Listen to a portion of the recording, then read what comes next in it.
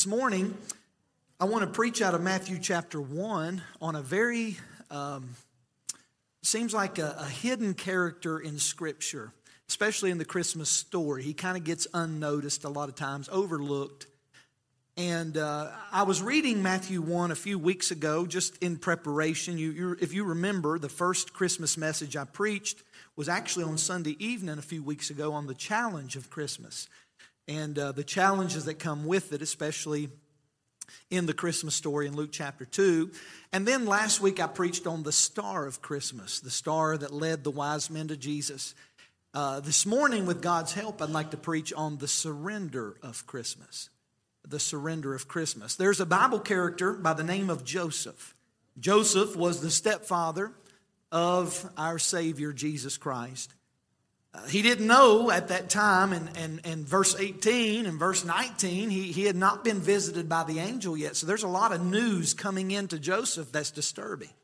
If you watch a Christmas play, you'll see a part of it like a cantata this evening for a little bit. I'm not sure even, I haven't even seen what the cantata is, but if you watch a traditional Christmas play with Mary and Joseph and the babe, and then you watch the shepherds and you watch the wise men and you see the traditional Christmas play, often Joseph has a part that he doesn't even speak. Sometimes Joseph is just leading a donkey around, or he's sitting there by the manger scene and he's looking at the babe, or maybe they'll have him knocking on a door before they get to the manger scene, and he's asking if there's any room for his wife to deliver the Lord Jesus. That's about it. But I believe that Joseph plays a very vital role in this Christmas story, and you're going to see that today in Matthew chapter 1, and we're going to begin in verse number 18. Matthew chapter 1 and verse number 18. The Bible says this: "Now the birth of Jesus Christ was on the wise, when as his mother Mary was espoused to Joseph, before they came together, she was found with child of the Holy Ghost. Then Joseph, her husband, being a just man, was not willing to make her a public example, was minded to put her away privily. But while he thought on these things, behold, the angel of the Lord appeared unto him in a dream, saying, Joseph, thou son of David, fear not to take unto thee Mary thy wife, for that which is conceived in her is of the Holy Ghost. And she shall bring forth a son, and thou shalt call his name Jesus, for he shall save his people from their sins. Now all this was done that it might be fulfilled, which was spoken of the Lord by the prophet, saying, Behold, a virgin shall be with child, and shall bring forth a son, and they shall call his name Emmanuel, which being interpreted is God with us. Then Joseph, being raised from sleep, did as the angel of the Lord had bidden him, and he took unto him his wife, and knew her not, till she had brought forth her firstborn son, and called his name Jesus." Let's pray together. Dear Heavenly Father, we thank you for the opportunity to preach on this wonderful text this morning. Thank you for the great crowd despite the weather this morning. Thank you for visitors. Thank you for the sweet Spirit of God that has visited this place already. Lord, I pray for a few minutes today that you will rest on this place with your presence. And may you, Lord, fill me with your Spirit. May I not grieve you, Lord. I pray that I not say anything that would be grieving. I pray that I'll preach the Word of God in the way that you would want me to be glorified. And Lord, we'll thank you for all you do. In Jesus' name, amen. Joseph in our text, if you did not see it, I want to bring that out this morning. Joseph in this text this morning, in Matthew chapter 1, verses 18 through verse 25, is the model of surrender. Now, I said earlier that Joseph often gets the back seat. He often maybe is a little overshadowed by or in the back of the play, or in the back of the spotlight. Maybe Mary gets a little bit more. We know more is said about Mary. We know more is said about Jesus, as it should be.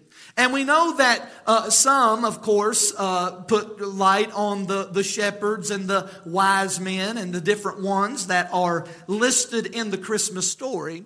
But Joseph is a model of a man who in three ways this morning, as I share to you, will be a picture of what we as Christians should do, especially around the Christmas season. He is a model of surrender. The first thing that I want to give you this morning in the life of Joseph is this. Joseph surrendered his personal pride. Joseph surrendered his personal pride. Go back with me in verse number 18, if you would, and kind of stay along, because you'll see some things in our text that I promise you this morning maybe you have never seen before in the Christmas story.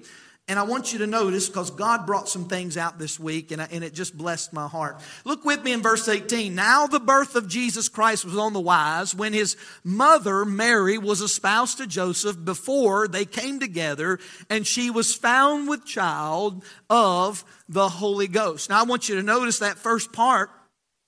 It says that the birth of Jesus was on the wise. So this is it. This is the time. This is the place that it's going to happen. It's the season. Christ is being born. And then it goes on to say that his mother Mary was espoused to Joseph. Now that's an interesting phrase. It means that they were engaged. Now we in America, we have what we call an engagement time.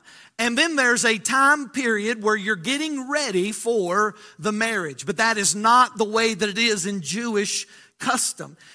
There was actually 3 stages to a marriage, or 3 stages to an espousal. And I want to give you those stages in order to understand verse number 18 and the significance of these stages. The first stage of a Jewish marriage was called the engagement. That was the first stage. Let me explain to you what the engagement was. This stage was when the man went out and sold all of his livestock.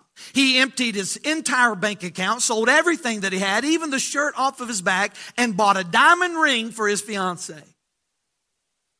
That's actually in America. That's not the Jewish way to do it. That's what we do. Was it worth it, fellas? Some of you's like, I don't know. Oh, now is not the time if she's sitting beside you. I hope you can say it was worth it. But 2,000 years ago, an engagement was something carried out by the parents. It had nothing to do with really the couple, because when they were children, they were younger, their parents would normally pick the spouses for their children. Now, the older my children get, the more I like this idea. Well, this is the way it was in the Jewish custom. The older my kids get, the more I like this idea. And many times the couple never met until the second stage. The second stage is called the betrothal, or the Jewish term would be the term kedushin. So a betrothal or a kedushin. Now listen to what happened in the second stage of a Jewish marriage. See, the formal event considered was a binding by the families. So during this brief ceremony, the bridegroom would pay a dowry or a mohar, which was known as a bride price. This would be a gift or something that would be given to solidify this betrothal or this second stage of marriage. It was often paid in cattle or clothing or maybe money, or maybe all three wrapped in together. And this would be, depending on the wealth of the groom, this would be a binding thing. This would actually be considered a couple, a marriage couple. So the dowry was delivered at the betrothal ceremony. It was given to the bride's father to compensate him for wedding expenses. So he could sell some livestock. He could maybe take some money and pay for this marriage ceremony. The kedushin, though, it lasted 1 year. 365 days during that period of time. The couple did not live together to consummate their marriage, but the bridegroom would spend a year getting her home ready for her husband. By the way, the analogies to this of our Lord, our bridegroom, is another study, but I want to say at least that the bridegroom, our bridegroom, paid the price for our sins with his precious blood. He paid it on the cross. He died. He was buried. He rose again. He's left us, but one day he's coming back. And we are the bride of Christ. And there's going to be a time He's went to prepare a place for us, and He's coming back to get us. So there's a lot of things in this Old Testament Jewish marriage that we can see the grace of God and the love of God and all that He does for the church. And I want to ask you this: have you accepted His invitation? Have you RSVP'd an invitation? Is your name written in the Lamb's Book of Life? Amen. I hope it is. You see, in Mary and Joseph's day, the Kedushin was binding. They were actually considered a husband and a wife. They were legally married, even though the third stage, they had really not reached it yet. The only thing that this betrothal would maybe even death or divorce could take place, even in the betrothal stage. And even if the husband died or the man died, the wife would be considered a widow. That's how this binding was. So the third stage, what would be the third stage if they were already considered a couple?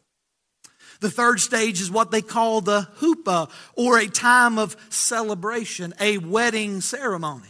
This ceremony involves several days of feasting and celebrating the goodness of God and establishing another household. So, go back to verse 18. It says, and when as his mother Mary was espoused to Joseph, notice the next part, before they came together. They had not consummated the marriage. They were still in the second stage. They were not living together. They were not being known one another as far as a husband and wife would do. They were not living. They were not doing anything sexual. And here's what happens. Notice in the latter part, she was found with child.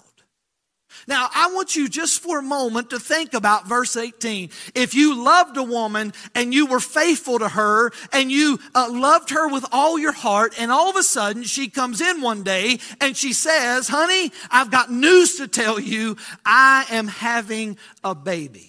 You automatically would look at her and say, well, I've never knew you. We're in the second stage of our marriage. I love you, but you have been unfaithful. Now, I know where in my Bible do I read before verse 18 that an angel had notified Joseph. Up until this point, Joseph's heart is broken. He is marrying the love of his life. He is marrying a woman in which he loved, and a woman that he would give his life for, and a woman that he was looking forward to living out the rest of his days with. And now she's expecting a child. Notice verse number 19, the Bible says, then Joseph, her husband, being a just man. Now notice, just stop right there. We see that the Bible sheds light on the character of Joseph. Joseph was not just a good man. Joseph was not just an honest man. The Bible says Joseph was a just man. The Bible says that he's a righteous man. That word just means that he's righteous. He is a godly man. He had an outstanding testimony in the community. And so, here in verse 19, he's got a woman that he loves, that he's married to, basically, as far as the way the Jews would recognize it. And she's expecting a child. And now his testimony's at stake. Now everything that Joseph has is at stake. His name is at stake. And now this woman that he loves is, do I make her a public example? Do I humiliate her in front of all of her people? I'm humiliated. I'm upset. Do I take my feelings and share them with the world? Well, I believe that Joseph was a righteous man. The Bible says that he's a just man. And with that just, meaning that he has discretion. The word discretion actually means knowing when to keep silent. So in spite of emotion, what a model Joseph is for us, that even in this, it is one thing to remain quiet when you're wrong. It is terribly hard to remain quiet when you have been wronged. And it is especially hard to remain quiet when you're right. Joseph could have easily said, Mary's pregnant, she's expecting a child, and that baby is not mine. I've not been with her. I'm a just man. I'm going to go to Facebook and I'm going to put it out there. Mary is unfaithful. Mary is expecting a child. That's in modern vernacular, but that's what a lot of people do. They air their dirty laundry. They humiliate others. They don't mind sharing, but here's what they lack. They lack discretion. Mary, he didn't know the whole story. The angel had not visited Joseph yet. I'm not even sure Joseph even believed Mary by verse 19. Matter of fact, I don't think he did. But yet, Joseph was her husband, and being a just man, according to verse 9, not willing to make her, notice that next phrase, a public example, was minded to put her away privily. I want to say this, that perhaps our greatest test of character is remaining silent rather than being proven right. Joseph intended to quietly break off this betrothal without any public humiliation of Mary, even though it would have been vindicated by his own reputation. The will of God for Joseph involved breaking his heart. Joseph's heart was broken. His pride was crushed. Everything in Joseph, his wife, his love of his life has been unfaithful. Joseph was probably that tall at the time of verse number 19. He is crushed. He is broken. But I want us to notice the second thing in Joseph's life. The first thing that he surrendered was his pride, but the second thing is his privacy. Notice verse 20, if you would. Matthew chapter 1 and verse 20. So things are not looking good in verse 19. He's debating whether to make her a public example, but he loves her. He don't want to do that. So notice verse 20. But while he thought on these things, so he's pondering them, he's trying to make a decision. Behold, the angel of the Lord appeared unto him in a dream, saying, Joseph, thou son of David, fear not. Take unto thee Mary thy wife, for that which is conceived in her is of the Holy Ghost. Whoa, verse 20 changes everything. The angel appears to Joseph while he is debating what to do with Mary. He's like, I love her. I don't want to make her a public example. I'd rather put it away privately. The rabbinical teaching says that he had the choice of doing that. He could have put her away privately. He could have divorced her. He could have annulled the wedding, if you will. But verse 20 changes things, because while Joseph is pondering in his heart the brokenness that he has, the angel comes in verse 20 and says, Joseph, hold on a second. Here's news from the Lord. The baby that Mary has in her womb has been conceived by the Holy Ghost. We know it's not your baby.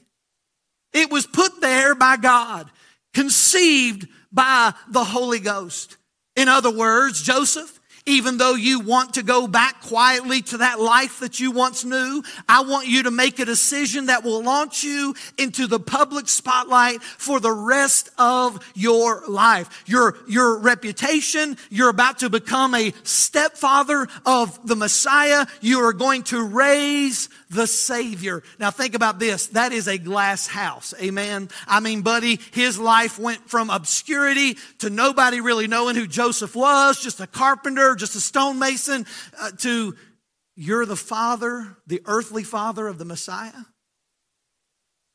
Moments after the birth of Christ, Joseph gets a taste of how much his life would change. All of a sudden, a bunch of shepherds show up. Who told the shepherds? The angels.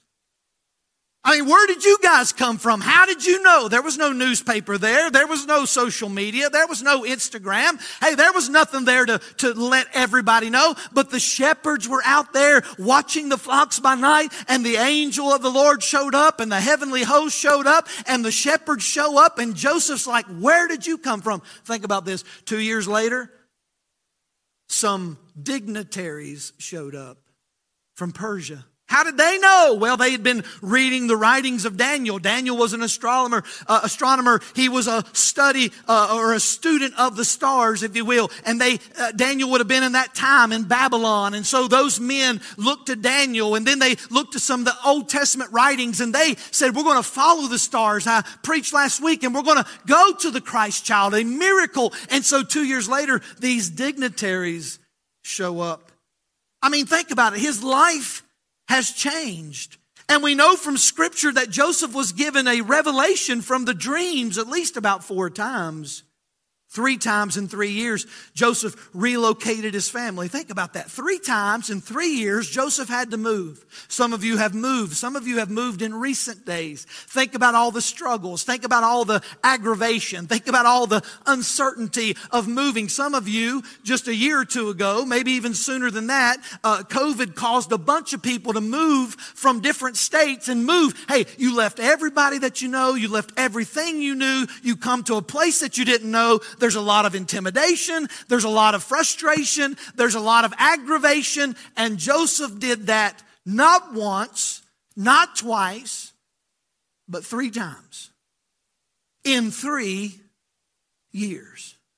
We also know that the first 2 years of the baby's life, Joseph and Mary were virtually running for their lives. The first 2 years, if anyone would have found out, especially Herod, that they had given birth to the King of the Jews, the Messiah that was prophesied in the Old Testament, Herod would have tried to kill the baby and would have tried to kill Mary and Joseph. Their lives were in danger. Joseph is moving. Joseph's life that he once had in obscurity, he has now lost all of that. He surrendered his privacy. What a whirlwind for a life. Joseph, that quiet village life that he once knew. Do you remember? Everything that he had assumed about his wife, everything that he had thought that would come true about his wife, even the marriage. He just thought me and Mary will just go get married one day and have children. And that's the way everybody else does it. But that was not the way that God wanted Joseph to be. He surrendered his pride. He surrendered his privacy. Often I think that, going back a little bit, I think that we should have conversations with our kids about marriage. Amen. I think that we should teach our children what marriage really is and what marriage really is not. Let me just say this. If you get married just to fill a void in your life, you're doing it for the wrong reason. Can I get an amen? There ought to be more amens than that, unless you're unhappily married. Then you're like, If you're just trying to say, well, it'll bring some happiness, so I'm going to get married. My friend, listen to me. If it's not the right marriage, it will bring misery. Amen. Joseph loved Mary. But this marriage is not the typical marriage. I mean, this thing is not the way it's supposed to be. What I thought was going to be is not the way that it is. It's kind of like the couple that was older in years. They had waited with their life, as far as their whole life. They had waited to get married. They just never had found that one until they were older in their years. So they fell in love and they got married and they had a traditional wedding, and man, they were excited, and finally they were going on their honeymoon. They reached their destination that night, and they get to the room and they're just tickled to death. In their older years, they finally found love and marriage. The wife sits on the edge of the bed. She's getting ready for bed, and she begins to unscrew her prosthetic leg. He didn't know she had a prosthetic leg. She opened up the drawer and she unscrewed that leg and threw it in the drawer. She then took her wig off and she threw the wig in the drawer. And then all of a sudden she took her teeth out. Oh boy. And she put her teeth in the drawer, and then she took those fake eyelashes off and she threw them in the drawer. And she finally jumped in the bed and pulled the sheets up, and he's just standing there looking at her. And she said, well, aren't you going to get in the bed? And he said, well, I'm sitting here trying to decide to get in the bed or get in the drawer. You understand, things didn't turn out the way that he had thought. Fellas, if you're dating somebody, you ought to maybe knock on her leg a little bit and make sure that it ain't wooden. If it echoes or hollow, then we got a problem. At least you ought to know about it, amen? God's will asks. Joseph's will responds with affirmation. Joseph will sacrifice his pride. He sacrifices his privacy. But there's one more thing. Joseph surrendered his personal priorities. Look with me in verse 21. The Bible says, and she shall bring forth a son, and thou shalt call his name Jesus. For he shall save his people from their sins. The angel is speaking. Now think about this. The angel meets Joseph where he's at and speaks to Joseph. Joseph chose to give his life to caring for Mary and raising a son along with other children who maybe come along later according to the other gospel accounts. And when your son is the Savior of the world, how do you act around the Savior of the world? This was all unrehearsed. This, no doubt, in my mind, that Joseph would struggle with a great sense of inadequacy where he's parenting. Think about this. Where's the parenting manual for raising the Messiah? Where's the book that tells you, there's tons of books out there that tell you how to raise children, but where's the book that tells you how to raise the Savior of the world? Some of you say, well, there's books out there. I could write one on raising the devil, right? I hope that's not the case. The way some of you looking at me like, I know that. But there's no book. Listen, there's no book out there that teaches you how to raise Jesus. Here was a man who had very little. He was a hard worker. Joseph was a carpenter, a stonemason, a man that worked with his hands, a strong man. He had no formal education that we know of. Yet he is now responsible to educate the Savior of the world. The greatest teacher that ever lives is now his son. The Jewish customs related to children's education were very clear in Scripture. We know that from a time that a son was at the age of 3 years old to the time the son reaches the age of 12 years old. Them are formidable years where a parent would teach, a dad would teach the customs of Jewish law. He would teach the rabbinical teachings. He would teach all the customs and ordinances and laws of God to his son. And I can imagine Joseph saying, me? Lord, me teaching prophecies of Scripture to the one who was the fulfillment of Scripture and the fulfillment of prophecy? You want me to teach the law to the one who is the fulfillment of law? You want me to teach the system of worship and sacrifice to the one who will be the final sacrifice? Lord, I'm inadequate. Lord, I can't teach these things, but yet God chose Joseph to teach our Savior.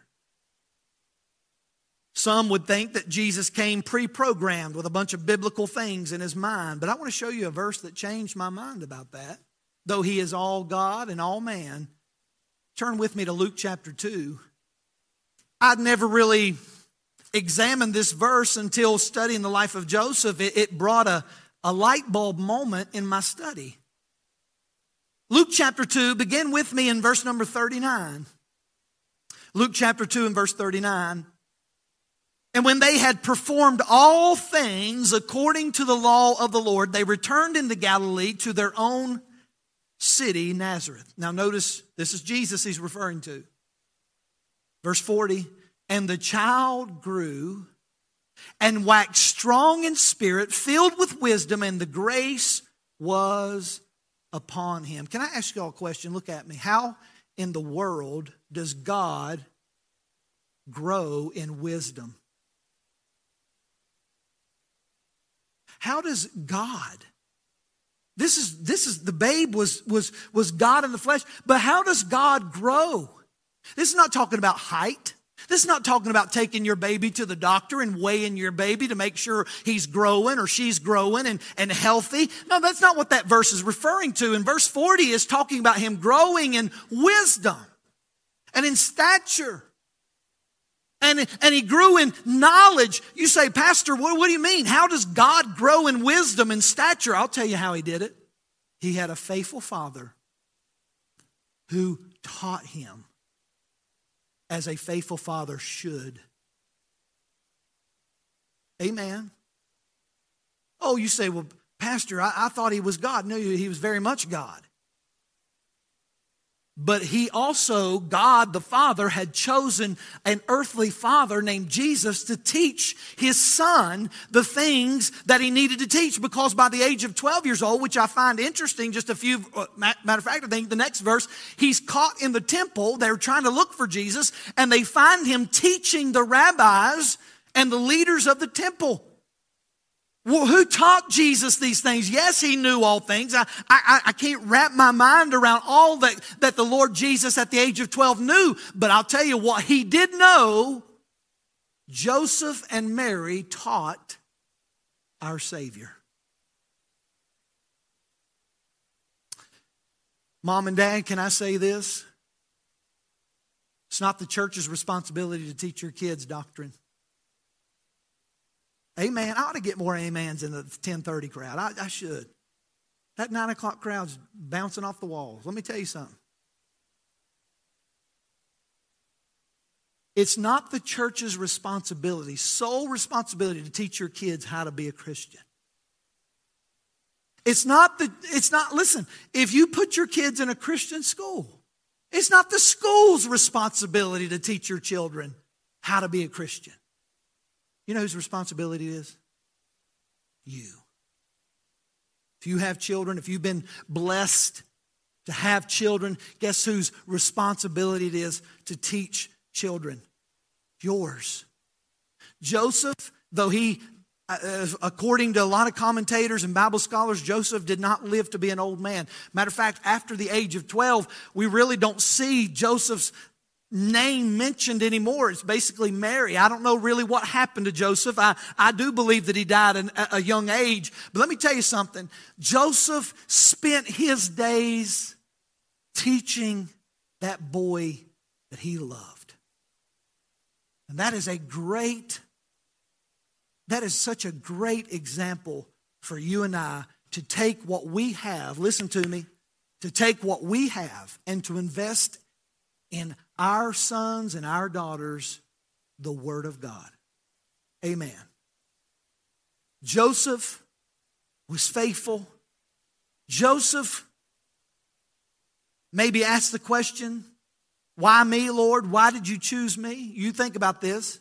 Joseph of Nazareth didn't have much. He was a hard worker, but no education. He was just a hard, simple man that just, I'm sure, paid his bills and did what he could, but he wasn't a scholar. He wasn't a rabbi. He wasn't anything like that. He wasn't a political figure.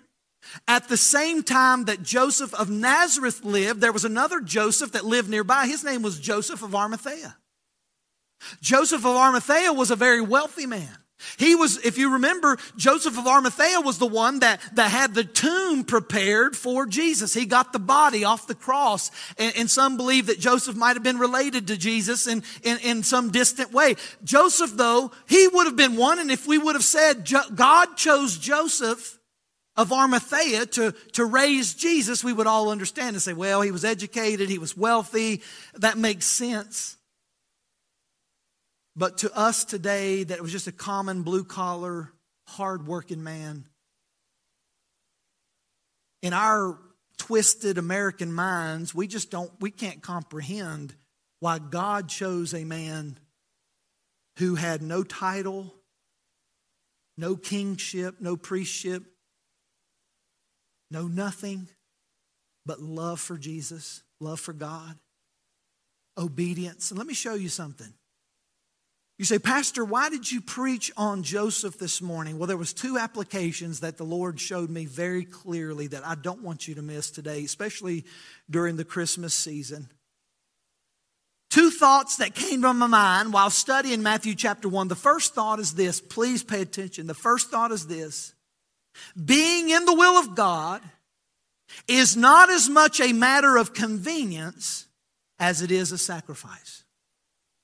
Being in the will of God is not as much a matter of convenience as it is a sacrifice. Church, have you ever came to the point in your life where you said, Lord, here I am. Take all that I have. Take all that I am. Take everything that I have, and Lord, I want you to use it for your glory. I was reading this prayer by this old preacher, and I loved it. He said, "Here, Lord, use my plantation, move into my parlor. You can have my drapes, my silverware, my property. You can have my education to use for your glory. You can have my children, my house. You can have access to my calendar, my schedule, my wallet, or my career. You can have my life." This is the testimony of Joseph. Lord, just take it. Just take it. Use me. I have no education. I have no money. There's a lot more smarter people out here. There's a whole lot more educated people out here. There's a whole lot more people with charisma and they're flamboyant and they're bombastic and they're all these things. And Lord, that they'd make much better fathers for baby Jesus than me. But let me tell you something. When God chooses something, His ways are always right. They're always right. Are you living a life of convenience where everything has to be convenient? Please don't tell me this, please.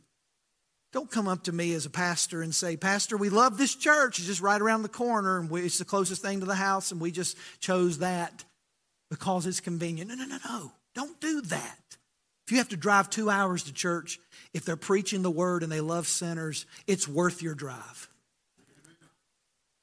Oh, I realize, thank God if you have a church around the corner. Thank God if it's just in your backyard. Thank God. But let me tell you something. Listen to me. We need to throw convenience out the door, and it needs to be sacrifice. If you have to drive a long way, if you have to go through this, I talked to somebody earlier in the back here, a young man who said, "Man, I work third shift." He said, I work all night and then I come to church. He said, "Sometimes I miss and it's been new to me." He said, "But I'm here." Can I tell you something? It's not convenient for him today, but it's sacrifice. Some of you are tired. Some of you have been sick. Some of you have maybe had a bad week. Some of you have had this. And it's so convenient for you to say, "You know what? I'm just going to stay home and I'm just not going to do anything today. I'll watch it on live stream." But can I tell you something? Sometimes God blesses us just for the sacrificial part. It's not convenient. It's not convenient. We need to throw convenience out the window. We need to stop. Drive-through Christianity is killing us. Where we just drive through and say, "It's convenient. I don't want to get out of the car. I want to press a button. I want to talk into a speaker. Hey, we need to be more sacrificial. Here's the second thing. The second thing is this: surrendering our lives for God to use does not require experience, just obedience. Surrendering our lives for God to use does not require experience, just obedience. How many Goliaths did David kill before he slew Goliath? None. But he obeyed. How many Messiahs did Joseph raise before he raised the Messiah? None.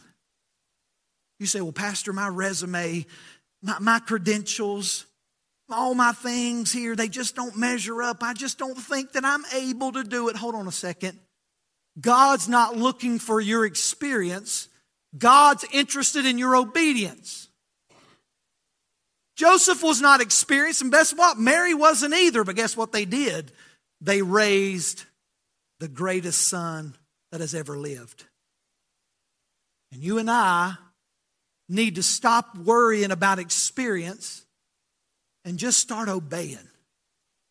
"Well, Pastor asked me to teach a small group," or the pastors or Zach or Jesse's come to me about something that I think they can do, and I just don't think I can do it. You just stay in your little box the rest of your life because your credentials don't measure up. Or you can just step out by faith and obey God's word and let Him do the rest. Let me show you a verse that just solidifies. Look with me in Matthew 1, verse 24. Matthew 1:24. Notice that. "Then Joseph, after this angel's dealt with him, after this angel's announcement that he's going to be the father of this Christ child," notice what he says, "Then Joseph, being raised from sleep, did as the angel of the Lord had bidden him." and took unto him his wife. Hold on a second. Boy, that is a powerful, that may be the most important verse in that text. Joseph did what God said do. It doesn't get much more plain than that. He had thought about it, no doubt. He maybe thought there for just a split second in verse 18 and 19. He might have thought about putting away his wife. He might have thought about divorcing her and saying, you know what, she's not been faithful. And then the announcement of the angel that, hey, inside Mary's womb is been conceived of the Holy Ghost. This woman is bearing the Christ child. Joseph's attitude changed, though he may have been, like, what in the world's going on? How in the world is this happening? By verse number 24, he arose and said, this is of God, and I'm going to do it. Church, God's not interested in your credentials, your experience. What he is interested in is your obedience. And if you fail to obey the Lord, let me tell you something, listen to me. If you fail to obey the Lord, you haven't even got to first base yet. If you don't obey the Lord, hey, this book right here, the Word of God, is not up for debate. Look at me. Some of you wake up. The Word of God is not up for debate. You say, well, Pastor, I might debate what you say. You go ahead and debate what I say. But if it has something to do with the Word of God, there is no debating. We should just suck it up and obey it. Amen. Just say, God, this is a hard pill to swallow. I'm going to tell you right now, church, it's not easy. It's not easy. If you sit there and think, well, I'm just going to obey the Lord and it's easy and everything's going to, I'm going to tell you right now, it's not easy. It's not always pleasant, but I'm going to tell you, the outcome is a whole lot more better than the alternative. You go ahead and try to do it your own way. Go ahead and try. Go ahead and try. What if Joseph would have said, no, Lord, I don't want to raise the Christ child. That woman's been unfaithful. I don't believe a word of this. Oh, listen, what a disaster. We've read story after story in the Bible of people who made their own decisions. Think about Samson. Samson had everything. The power of God rested on Samson, but guess what Samson's problem was? Him. He was the problem. He went against what the prophet said. He went against what God said. He went against what his father said, and he did it his own way. What did it cost him? It cost him his testimony. It cost him his eyes. It cost him his pride, and it eventually cost him his life. Let's determine this morning to be a Joseph. Can I get an amen?